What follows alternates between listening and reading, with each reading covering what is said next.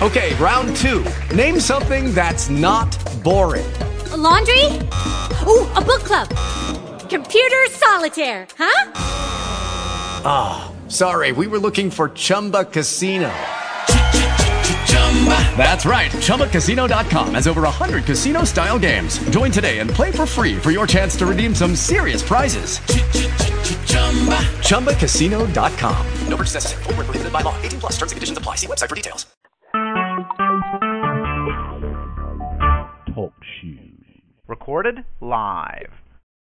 Welcome, everyone. This is the Spiral Foundation's LiveTalk, Evening with the Expert. This talk is being recorded and will be available on the TalkShoe website for 1 week. Participants may download this talk for your own use following the presentation. After that time, the talk will be available for sale on the Spiral Foundation website at www.thespiralfoundation.org. Participants may obtain a certificate for AOTA CEUs by following the instructions in your confirmation email and taking a short test on tonight's talk. This talk is the copyrighted property of the Spiral Foundation and may not be copied or distributed without permission. And tonight's topic in our Advances in Autism series is Advances in Understanding Brain Neurochemistry, Gastrointestinal Problems, and Mitochondrial Difficulties in Children with ASD. And hello, everyone. I am Dr. Teresa May Benson, and I'm the Executive Director of the Spiral Foundation. And joining us tonight is Dr. Margaret Bowman. And we're very delighted to have Dr. Bowman with us. Dr. Bowman is a distinguished pediatric neurologist and research investigator in the diagnosis and treatment of autism and various neurological disorders in children, adolescents, and adults.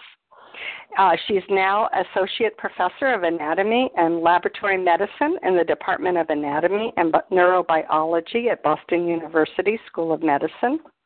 She's been a pioneer in the study and treatment of autism for the past 25 years and is one of the world's foremost physicians in this field.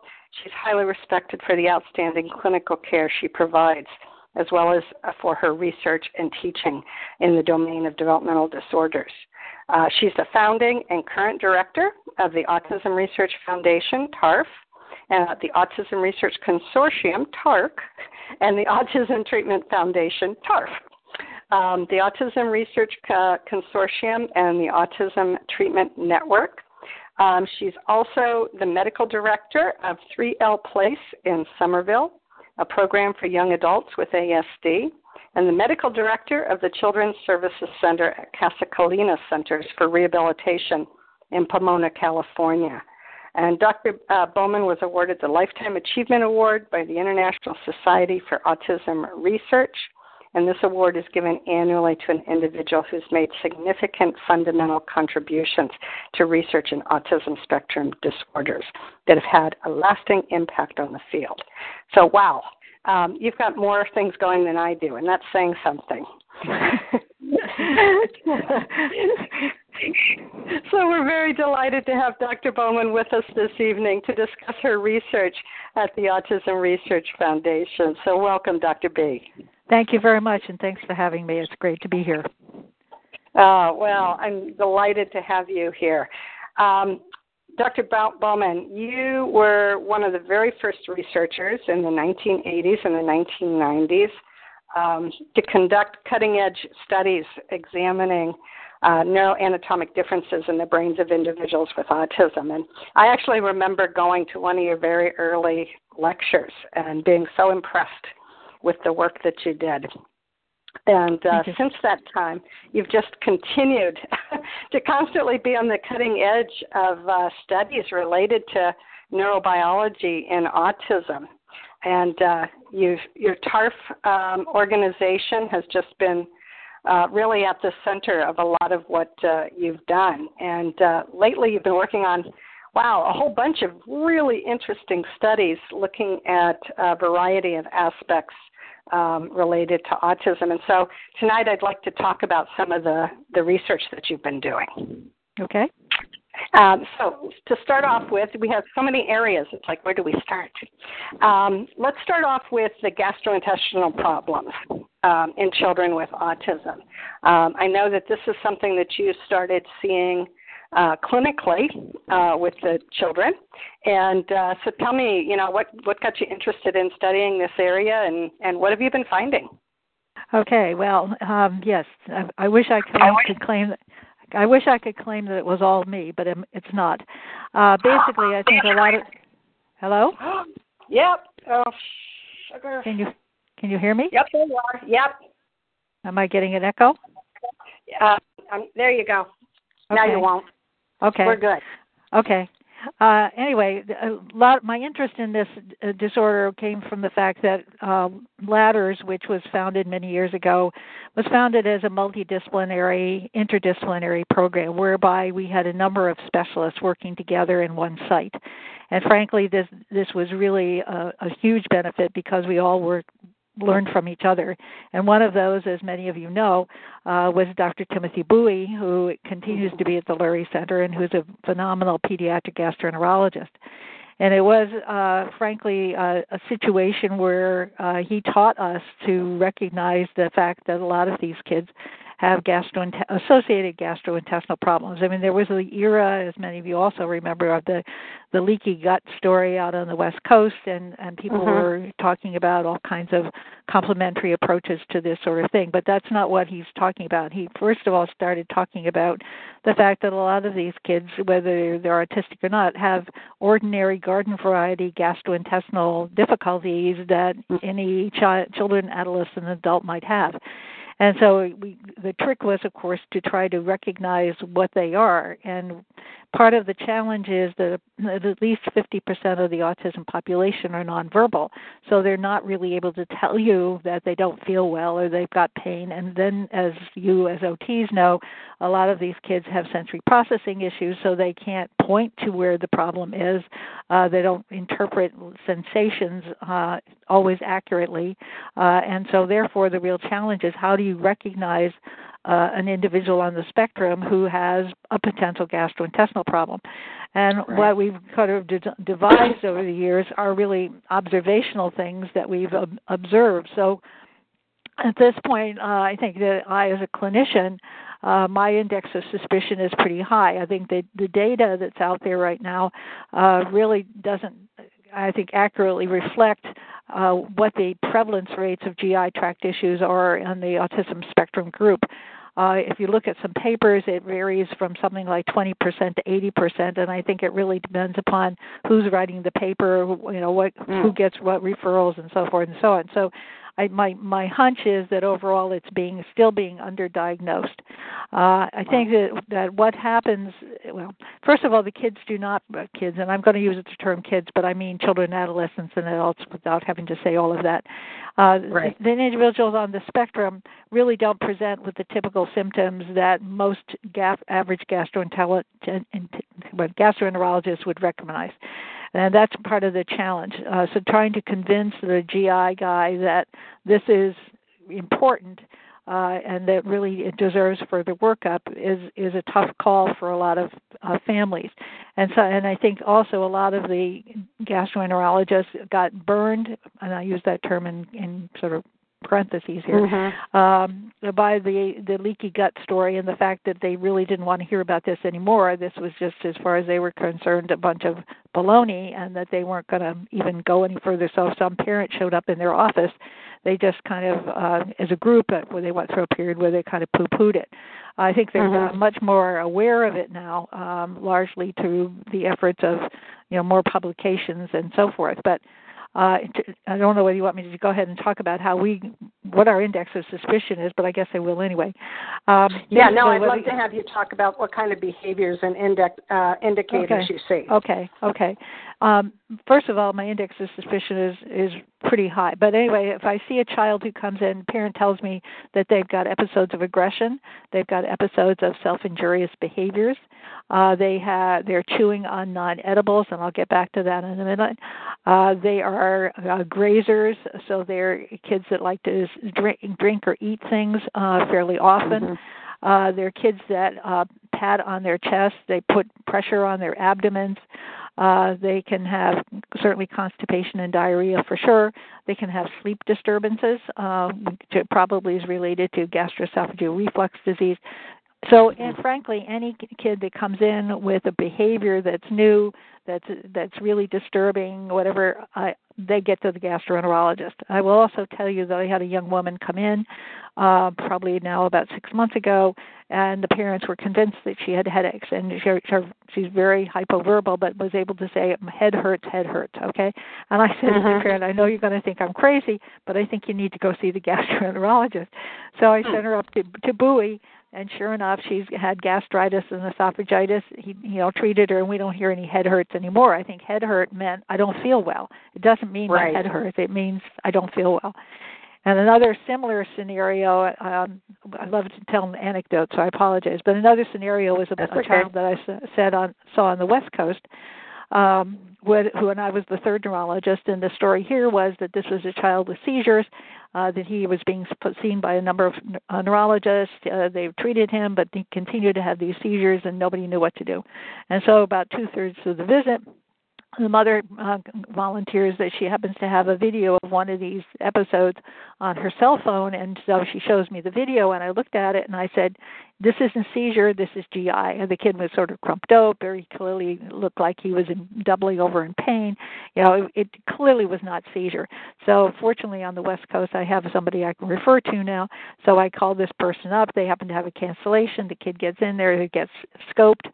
The following week, I get back to Boston, and I get an email that says esophagitis, good call. I mean, the kid, clearly got treated for a seizure disorder he didn't have because nobody recognized what he did have. And I think, frankly, I think when some of these kids have some of these behaviors, if everybody's got a cell phone now, everybody can kind of, get a little snippet video of something. It's always well worth to getting a video. I want to get back quickly to the issue of the chewing on non-edibles. Bowie's hypothesis about this, I think, is that, you guys as OTs think about this as being texture, and kids need to have deep pressure and so forth. I think there's a lot to that. But there's also the piece that I think is part of it is that if the kids have irritation in their esophagus, that by chewing on things or grazing, they're creating saliva, and the saliva then soothes the esophagus, which then is sort of a signal that they're not terribly comfortable. The other part of it is that the kids have trouble with sleep onset. As soon as they lie down, the gastric fluids with their acid slithers up the esophagus and wakes them up, or doesn't allow them to go to sleep, and they're really uncomfortable. So any kid that's got trouble with sleep onset is a red flag for me as well. So I think there are a lot of signals, but they're not the typical signals that most GI people would recognize. Well, I think those are really important for us as OTs in particular to hear, because so many of these behaviors are things that we attribute to SI issues or, other kinds of problems. And, we don't, like you said, we wouldn't immediately think a possible GI problem. Now, do you tend to see these things being fairly chronic, or do they tend to be more sort of recent onset? It varies. It comes and goes. So it could be kids who have had colic as infants, and they got treated, and then now they're 7, 8 years old, and now it's coming back. It could be a child that was diagnosed by someone and then was treated and was doing pretty well, and then it comes back, or something else could crop up. I mean, he or she might be treated for reflux, and then the next thing you know, they've got ulcers in their stomach or something. I mean, we've seen all kinds of strange things happen.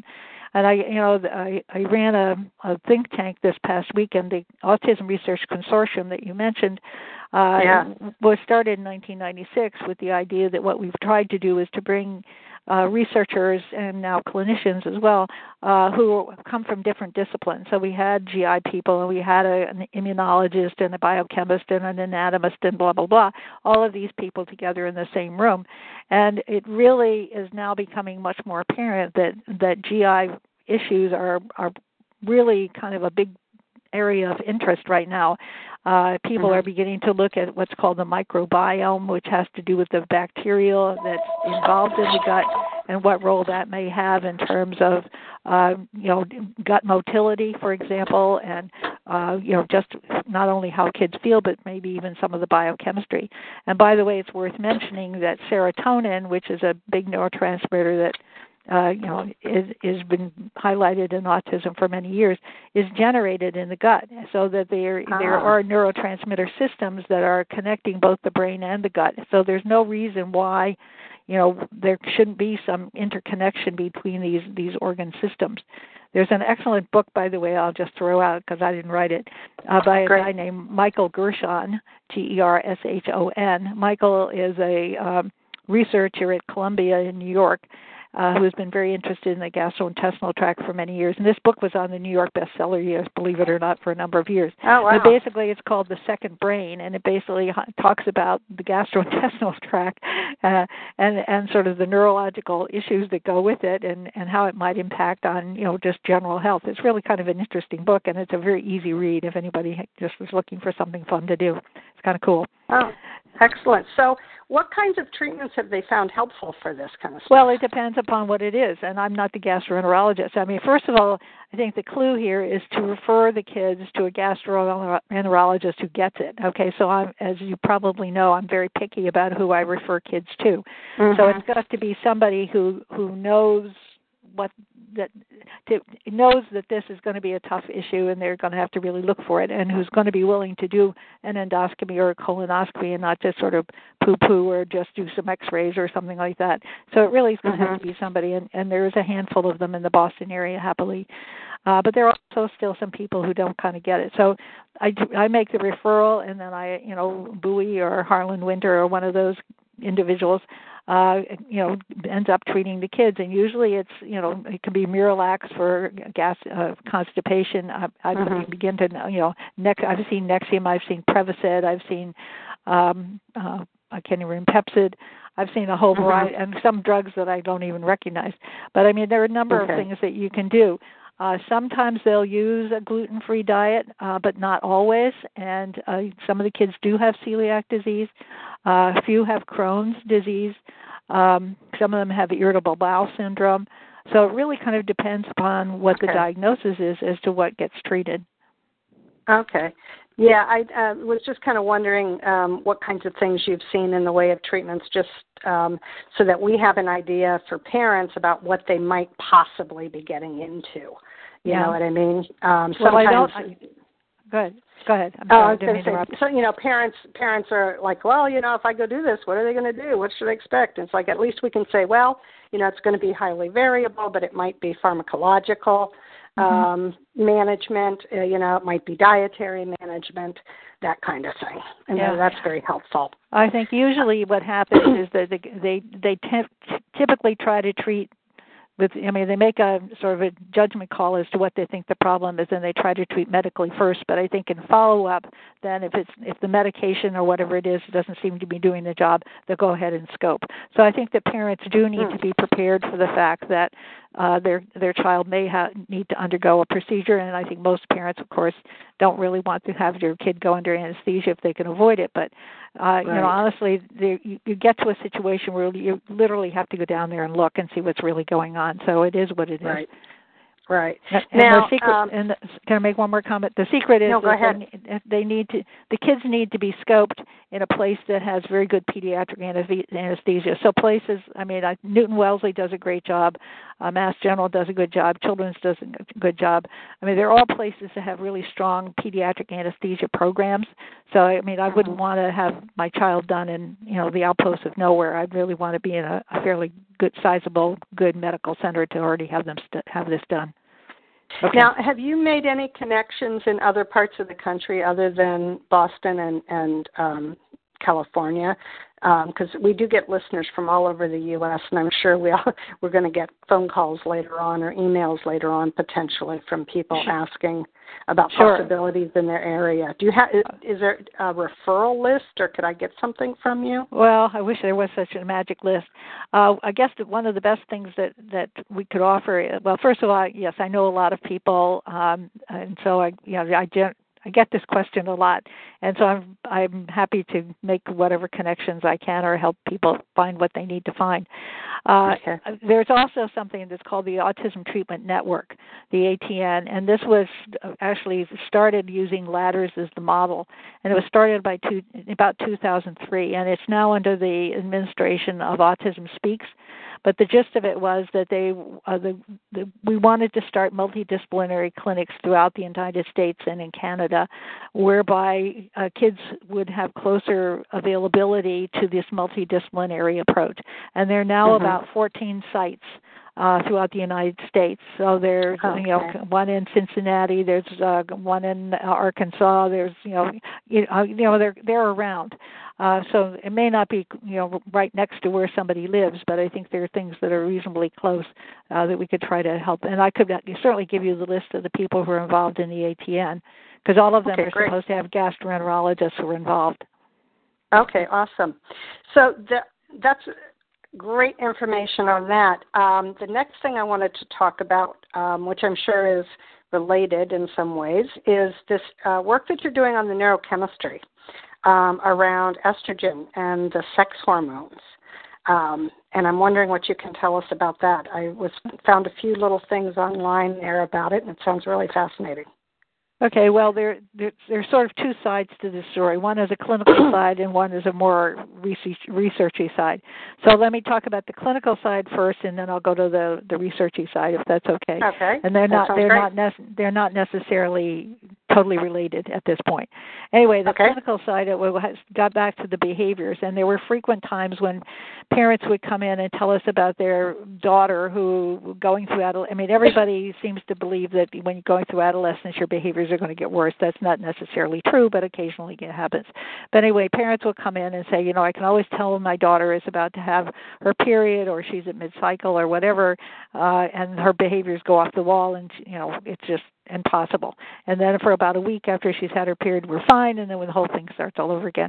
Anyway, as I know you're aware, I've referred a lot of these girls to a neuroendocrinologist. That's somebody who's got a background in both neurology and endocrinology, and it's a rare specialty, but happily we have at least one person in the Boston area who does that, who I'm sure in his wildest dreams never thought he would see kids with autism. But in any case, anyway, long story short, he evaluated a lot of these girls and found out that they had imbalances between their estrogen and progesterone. He then, depends upon what the balance is, rebalances then, either providing them with the progesterone. It's usually progesterone that's off. And these parents think this guy walks on water because the behaviors go. I think, I don't know whether this is premenstrual syndrome or just what this is, or, cramps or whatever. But whatever happens that this guy does solves the problem of the behavior. So it gets back to, if your daughter or your son is having some episodic behaviors of some kind, is there an underlying medical reason why that's happening? This isn't just part of their autism. This is something that you can diagnose and treat, and things will be much better, and the quality of life will be better, and so forth. So that's one area that I'm particularly interested in at the clinical level is there something hormonal that we really need to begin to recognize? We've tried to look at boys. We haven't been fairly successful at that, but I think the girl thing with the menstrual periods is real, and I think it's something that deserves, again, to be recognized. From the researchy perspective, there's been this interest in the fact that, first of all, there are more boys than girls who have been diagnosed with autism. And so there's a concept that maybe there's something about estrogen that's neuroprotective. And so people have gotten very interested in that. And we had a study that we were doing in conjunction with a group in Rome. We started to do it. It's still ongoing, and I think other people are also looking this as well, where they had a mouse model whereby the female mice didn't lose their Purkinje cells. Purkinje cells are your primary inhibitory neurons in the cerebellum. And there's been recognized in the autistic brain that there is a reduction in the number of Purkinje cells in most autistic brains in certain aspects of the cerebellum. So anyway, they had a mouse model where the males lost, at least there was a markedly reduced amount of Purkinje cells in the cerebellum, but the females didn't have it. So we started looking at our male-females population, and frankly, we haven't kind of taken it all the way that we need to take it yet, but there is sort of a trend, at least in our own data, early data, to suggest that that may well in fact be true. But I think that there's a lot more to this story that people are going to have to really look at. But there's great interest right now about whether somehow estrogen is neuroprotective in some aspects in terms of developing, and that's why there may be more boys than girls. Wow. Now, I was also reading some of the work that you've done. They were with primates, looking at the maternal IgG antibodies.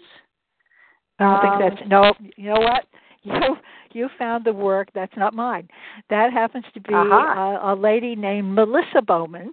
So it comes across as another M. Bowman.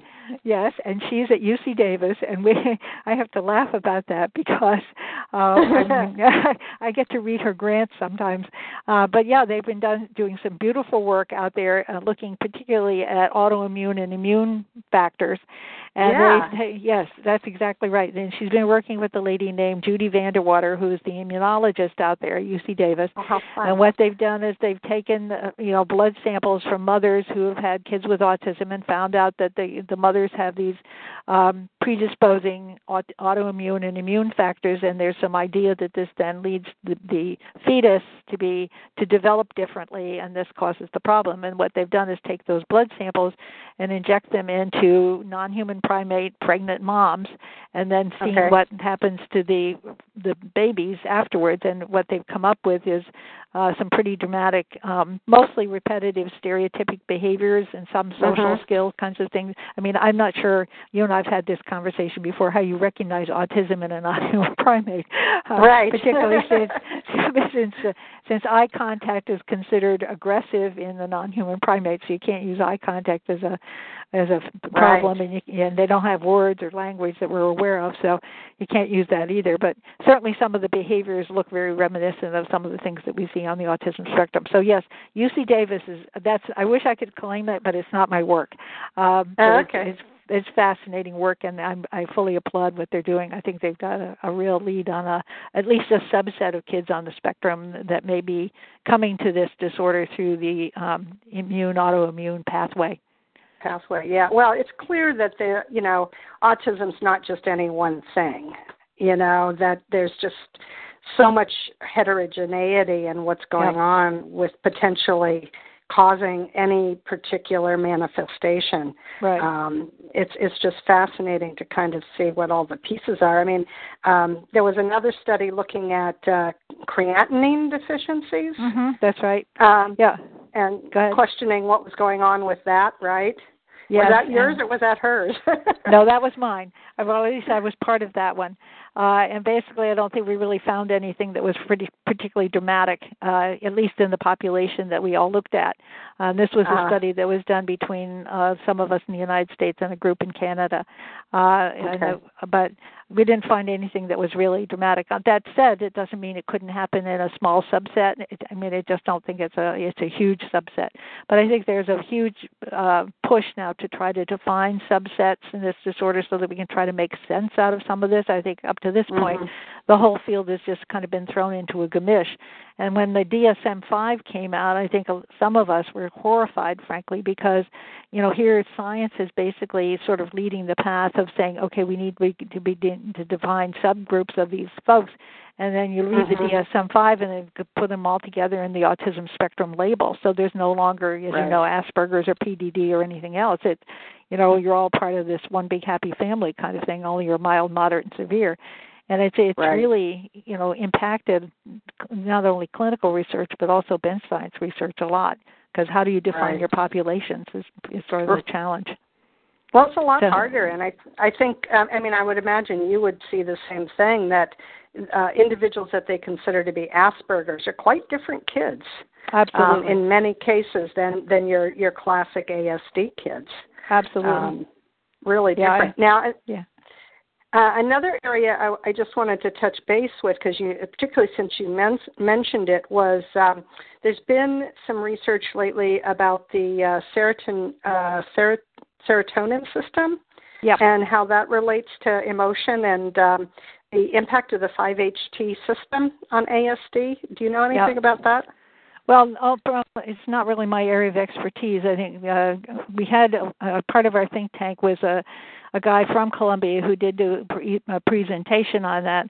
And I think there was a period of time where people were very interested in serotonin, and then they discovered that most of the serotonin was housed in the platelets in the blood rather than, circulating around in other ways.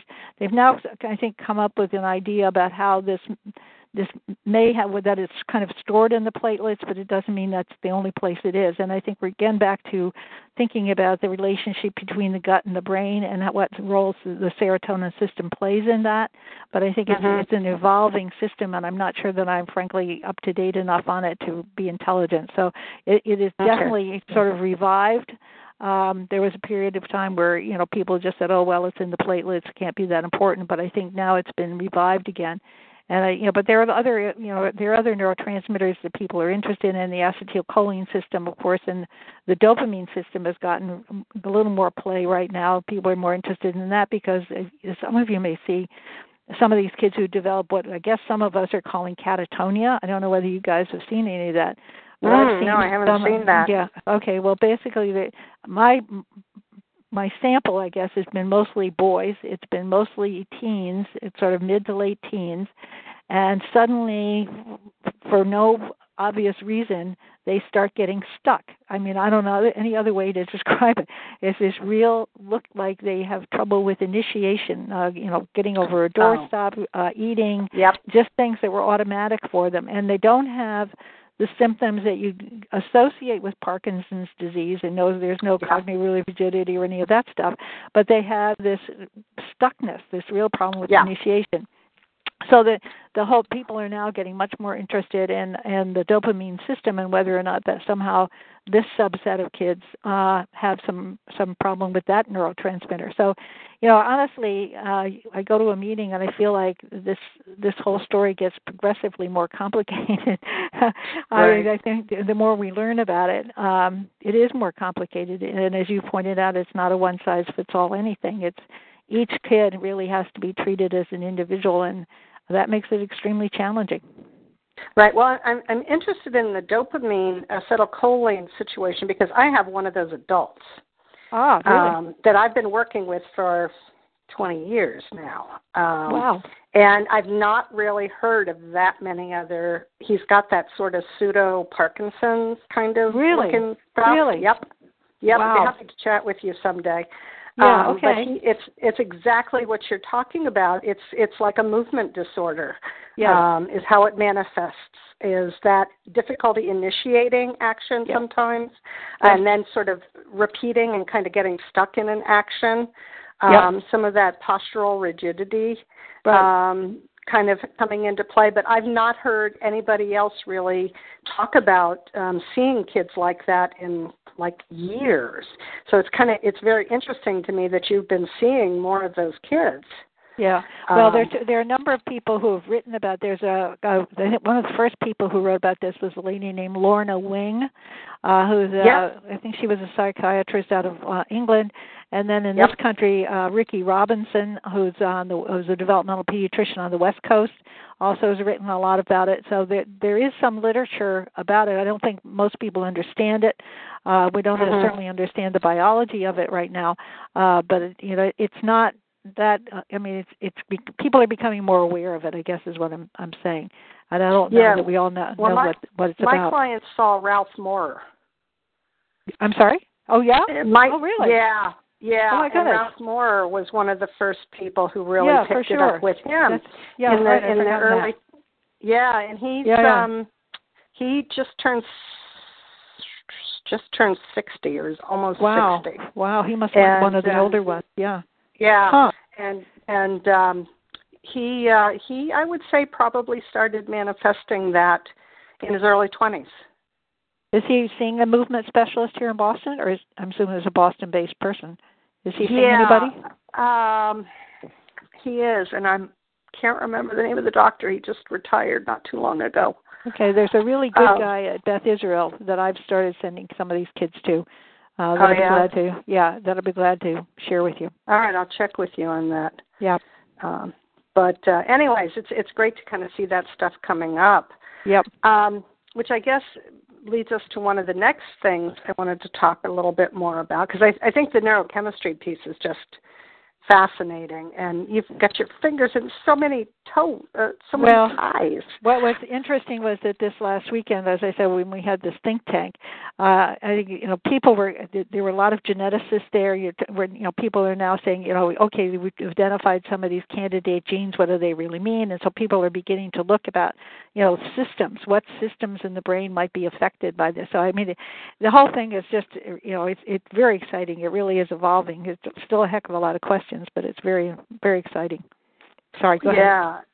Well, I was going to say I wanted to talk a little bit about the mitochondrial disorders, because that, from what I understand, I mean, one of the things that particular disorder is suggesting is potentially some genetic things in some groups. Is that correct? Yeah, I think that it probably. I think that again, this is complicated as well. I think that this is probably a subset of kids again, and I think that the question is whether or not mitochondrial disorders, as it relates to autism, is it causative, is it associated with, or is it a result of? And I don't think anybody really knows that, and it's a fairly new concept of that being maybe the last 5 to 7 years, possibly maybe a little earlier than that. So I think people are getting a little, again, more savvy about it.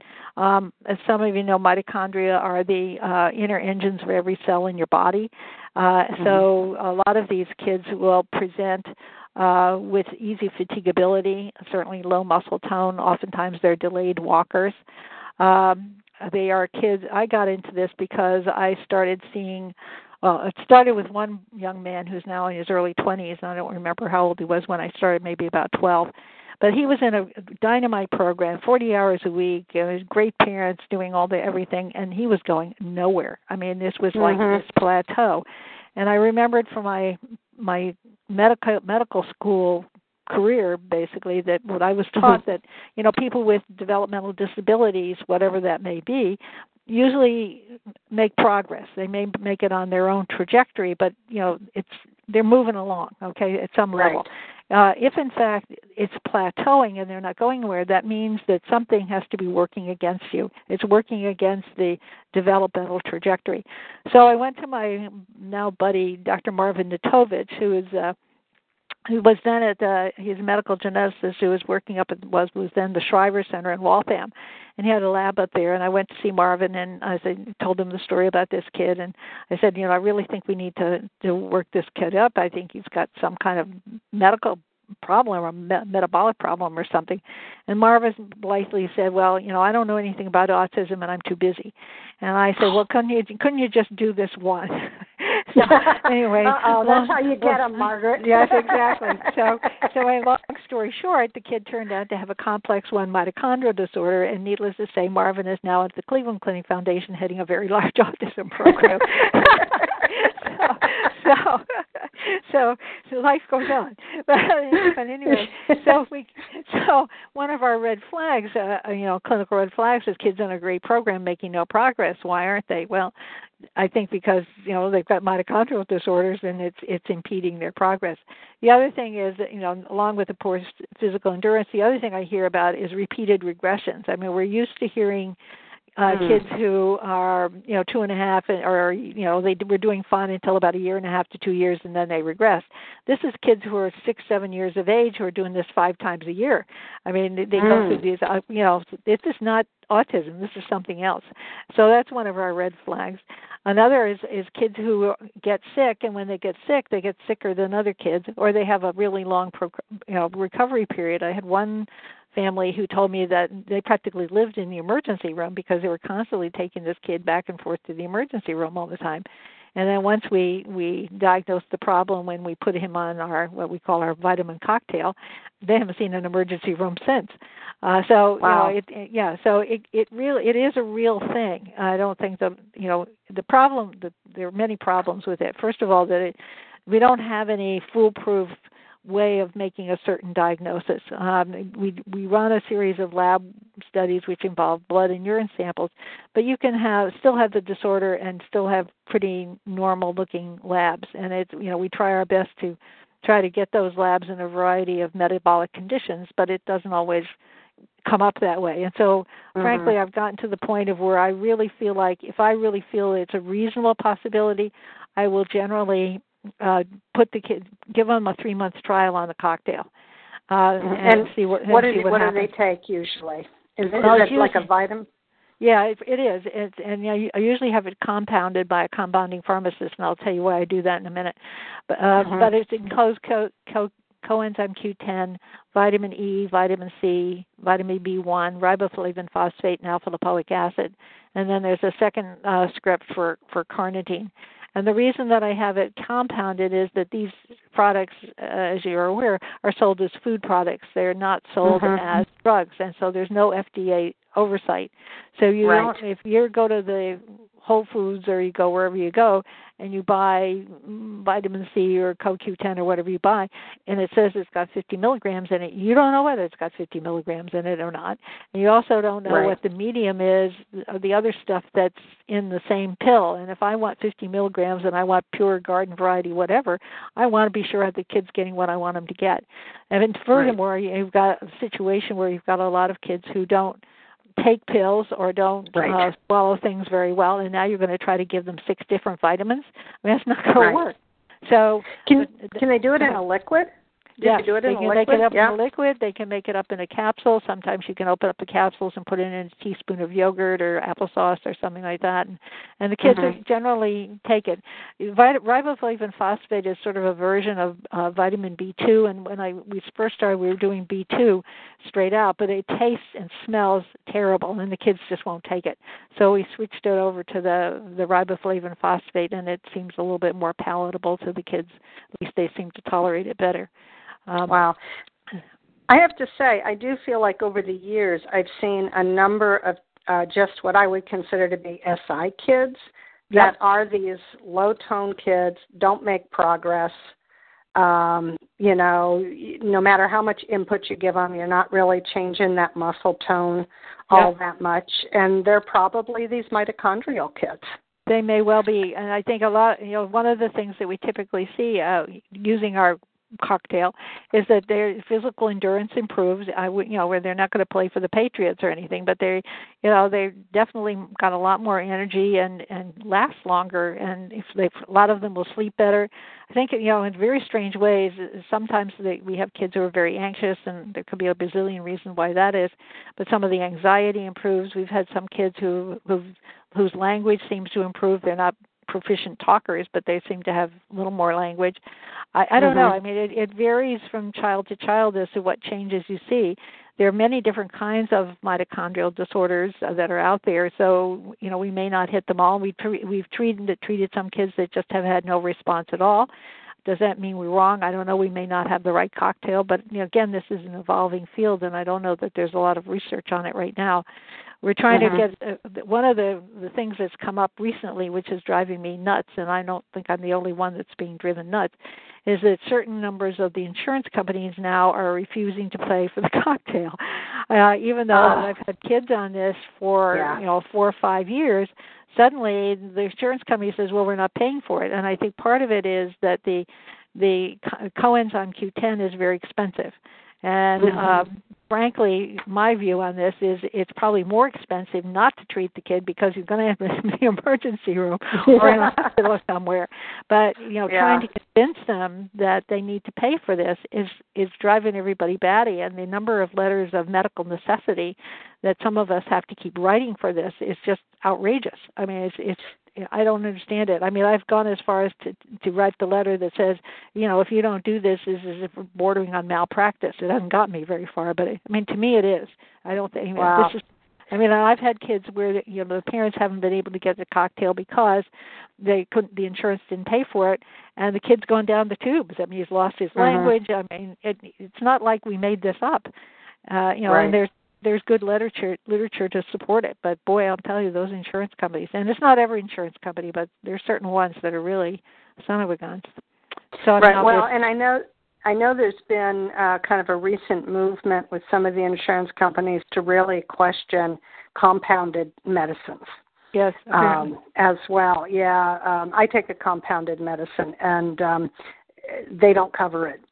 The insurance company just won't cover it now because it's a compound.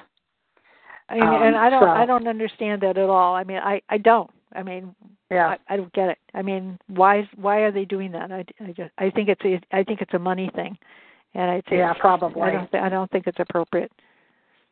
So with the mitochondrial stuff, I know that I wanted to kind of get into just a little bit more about what you know about some of the genetic pieces, because I know that that's kind of something that's always of interest to parents in particular, is what do they know about the genetics? And I know certain types of the mitochondrial dysfunction are related to genetics, and others aren't. And just in general, what can you tell us about that sort of area? Okay, well, you can run genetic studies for mitochondrial disorders, but honestly, they are not always. I've frankly stopped doing it because it doesn't come up the way it doesn't. It's not a reliable answer. The best way to diagnose a mitochondrial disorder, frankly, is on the basis of a muscle biopsy, and you have to be careful where you get the muscle biopsies done because I've had several false negatives that have come out of Boston, and I think largely it's because of how the muscle tissues are prepared. The best way to do it is through what's called a fresh muscle biopsy, whereby they biopsy it and then they process it immediately rather than freezing it or something of that sort. And the two places, so I often will send kids, frankly, out to Cleveland or to Atlanta, where the two places that I can think of getting those biopsies. I mean, I haven't found a place in Boston yet that I've been happy with. The lab studies that we do, and that includes the genetic testing, really, I think, are not uniformly reliable. And as I said earlier, there's no foolproof test for mitochondrial disorders. Skipping over the mitochondrial issues in terms of genetics, it's now clear that there's well over 100 genes that seem to be risk factors for autism. I think one of the big problems there are many big problems, but one of the big problems is that, we define this as being a 15q whatever or a 16p, what have you, on the 16th chromosome. But nobody really has a good handle as to what those kids look like relative to other kids phenotypically, that is, in terms of their clinical presentation. So we're still pretty much shooting in the dark. But now that there are these things called genome microarrays where you can get a much broader spectrum of genetic patterns, sometimes those come up negative. Many times they come up negative. That doesn't necessarily mean that there isn't a genetic component still. We just haven't been able to fix it yet or find it yet. Then there's something that's called exome sequencing, which is much more expensive. And this is done in a select number of academic facilities now in the United States. I think it's getting more common, but enormously expensive. And it's almost where you can almost look at almost every gene that anybody even has. And some of the places now are asking families to sort of specify what genes they really want to know about. So, for example, do you want to know that you're going to have Alzheimer's disease when you're 45, or would you rather not know that? Okay, I mean, it's getting to that point where you're going to find out a lot more than maybe you bargained for on some of these genetic studies. So, what do you really want to know? And oftentimes, for example, they'll find something in the child, but then they have to go and they don't know whether it's significant or not. So then what they need to do is to get samples on both parents.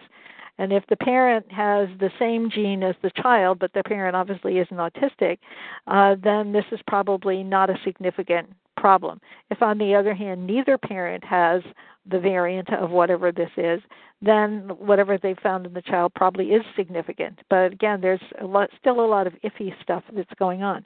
But genetics is there's a lot of money that's been put in genetics, and I think that they're getting closer. And there are a lot of good sites here in the Boston area for people to get some good genetic studies. I think Children's, quite honestly, is one of my favorites. There's some really good geneticists over there where people can get a very good evaluation and workup. And what I frequently say to families is, even if you get your genetic assessment this year, probably is worth, checking in with the geneticist in another year or two, because the technology is changing so rapidly that, the tests we can't do this year, we probably can do 2 years from now, and we might have a totally different picture or answer. So just because you had it done when you were 3 doesn't mean that you've solved the problem. You take another look. It's worth it. Wow. That's fascinating stuff. There's just so much coming up, I think that we're learning. The last thing I wanted to talk a little bit about is the comorbidities in autism. And I am just going to refer people, just as an overarching paper. You wrote just recently this lovely paper on medical comorbidities in autism, challenges to diagnosis and treatment, and neurotherapeutics. That's right. And that just came out this year, did it not? I think it did, yeah. Yeah, so that's a great resource for people. And so what can you tell us about sort of the medical comorbidities that we as therapists should know about?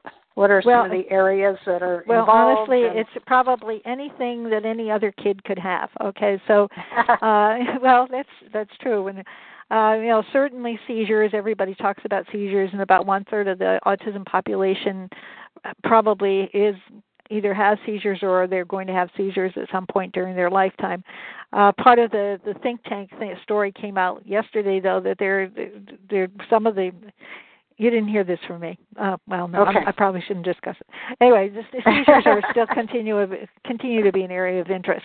The other sleep disorders are huge, and it's not. A lot of people assume that that's just behavioral.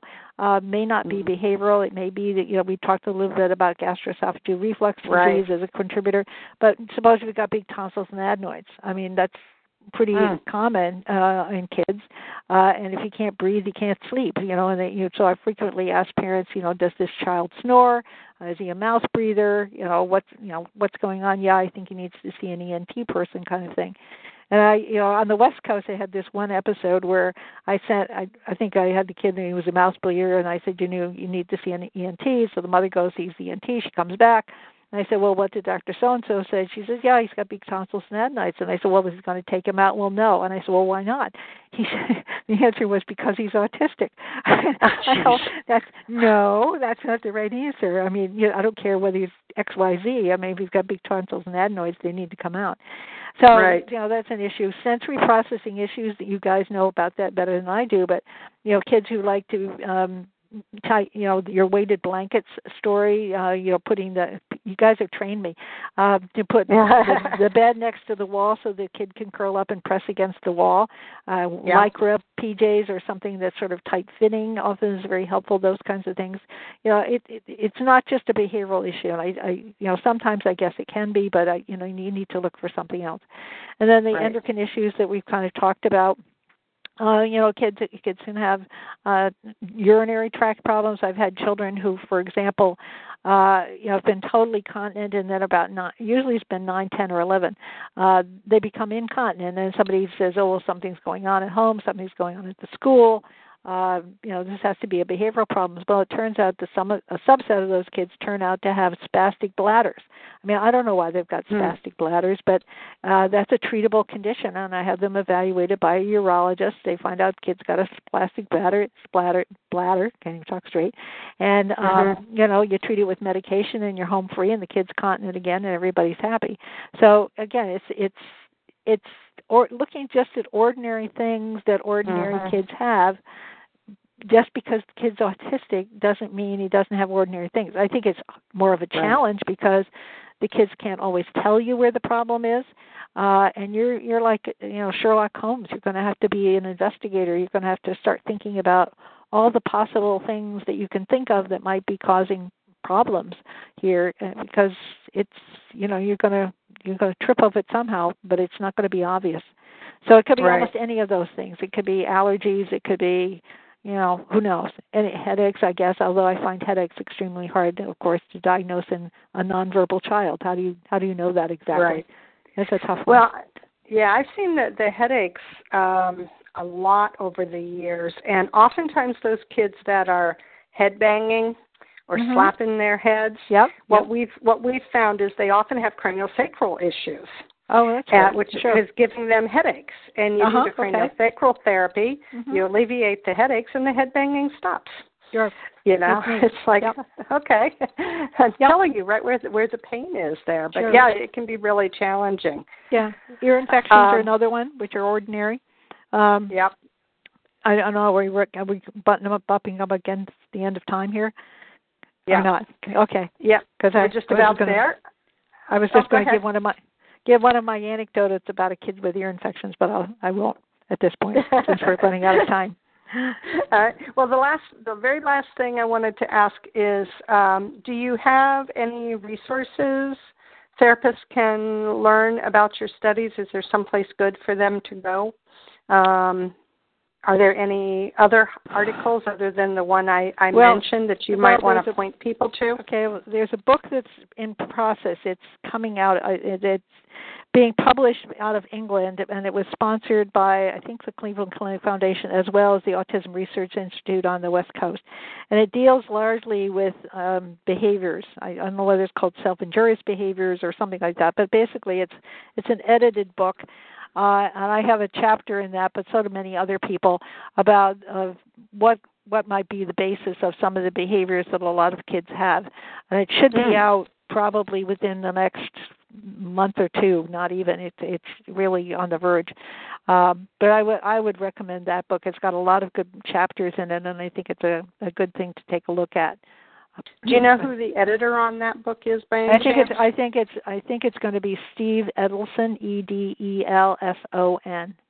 So Edelson, first name Stephen, and he is currently the director of the Autism Research Institute, and I think he is the editor of the book. Right. Okay. Awesome.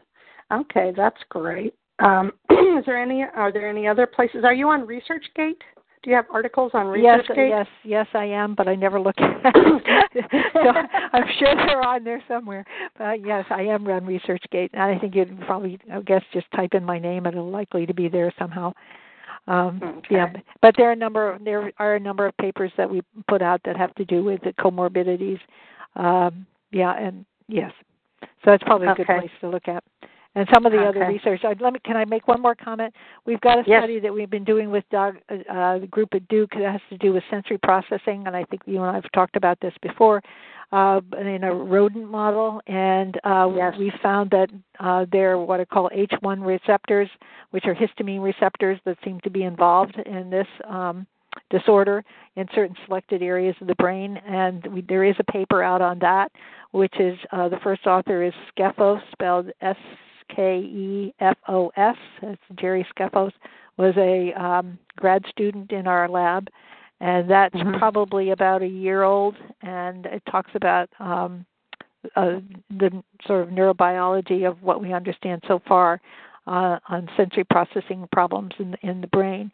We're looking at GABA receptors now, gamma medium butyric acid, and we'll begin to look at dopamine receptors in the near future. But it's an ongoing process, but we are looking. Awesome. Well, that's just fantastic. Our time is just about up, but I do want to take a couple of questions if people have them. If anyone wants to type in a question quickly, I'll be happy to take them. And I am going to unmute the few of you who are on the phone. So if you're on a phone, if you can please mute your phone using your own mute button so we don't get your background noise, that would be great. Otherwise, I will unmute you and give you the chance to ask a verbal question if you have verbal questions for Dr. Bowman? Okay. So everybody's open. Any questions out there? You gave us lots of great information to think about. There's just so much fascinating research coming out in this area at this point. Hi, may I ask a question? I'm a parent of an ASD child. Sure, go ahead. Actually, we were trying to get to see Dr. I actually live in Hong Kong, and my son we come to Boston twice a year to see doctors. And just in November, he was diagnosed with inflammation of the gut. Oh, yeah. And we are trying to actually get on Dr. Tim Bowie's schedule for the summer when we're back. But I'd like to know if you have any book resources that we can read more about in terms of GI issues and its relationship with the brain. I don't know that there are any other than the Second Brain book that I told you about.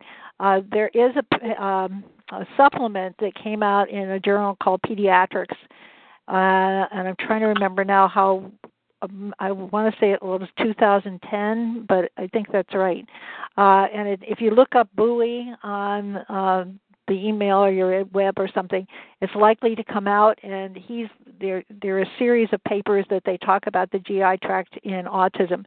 They are not talking about the GI tract as it relates to the brain, and I think that whole story is fairly new. The other person that you potentially could look up is Gershon, and I saw Mike Gershon at a meeting in December, and he was talking about it. I don't know if they've published anything yet, so this research is sort of a new venture that people have really started to look at this in terms of how the relationship of gut and the brain. But I would take a look and see if Mike Gershon has put anything out, because he's likely to be a co-author on that paper, whatever it is. How do you spell Dr. Bowie's last name? Gershon is Gershon, first name Michael. And Dr. Bowie. How do you spell his last name? Oh, I'm sorry, Buie. Buie. Okay, I had it right the first time. Okay.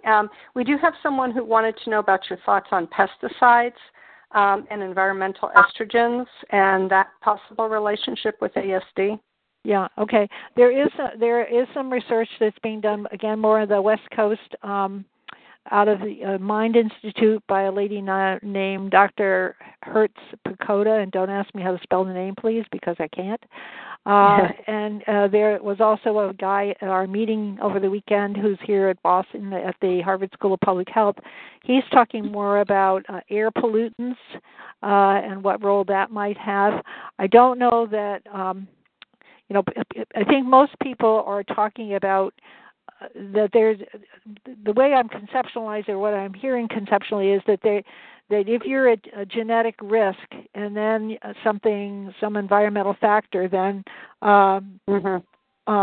hits you, you're going to be more vulnerable than you would be than somebody who doesn't have the same genetic risk. So they're sort of talking about genes and environment coming together in some of these cases. There's a lot of interest in it. I wouldn't, I don't think that we really have solid data, but the best, certainly in the pesticide story, I would look up Hertz-Pagoda, and it's Hertz, H-E-R, like Hertz, rent a car, Hertz-Pagoda, and I don't know how to spell the Pagoda part. But I know that they've been looking. Yeah, right. And that they have been looking at pesticides and fertilizer and stuff like that on the farms out there in California. So that would be the best potential resource. And they've got a large sample of people that they've been looking at. It's still a very open topic. I don't know that anybody's got solid answers, but there's some data suggests that there's some relationships. Okay. And maybe this is related, but this will be our last question, and then I'll let you go. One person would like to know what your thoughts are about W3 fatty acids in relationship to ASD. Do you know what she's talking about? Actually, I probably don't, so I'm probably not the right person to ask. I don't know that I don't know, quite honestly. Okay. Sorry, I can't answer the question. Sorry about that. All right. Well, I'm going to wrap up here then. Our time is up, and we'd like to thank you very much for joining us. Watch our website and our mailing list for more details. And thank you, Dr. Bowman, so much for sharing your expertise. Thank you. We really appreciate it. I hope it was helpful. It was awesome. And thank you very much to our participants for joining us for our LiveTalk Advances in Autism series. And watch our website at www.thespiralfoundation.org for our next LiveTalk presentation and to obtain copies of past programs. And everybody have a great evening. Thanks a lot. Thank you. Okay, round 2. Name something that's not boring. A laundry? Ooh, a book club. Computer solitaire, huh? Ah, sorry, we were looking for Chumba Casino. That's right, ChumbaCasino.com has over 100 casino-style games. Join today and play for free for your chance to redeem some serious prizes. ChumbaCasino.com. No purchase necessary. Void where prohibited by law. 18+ terms and conditions apply. See website for details.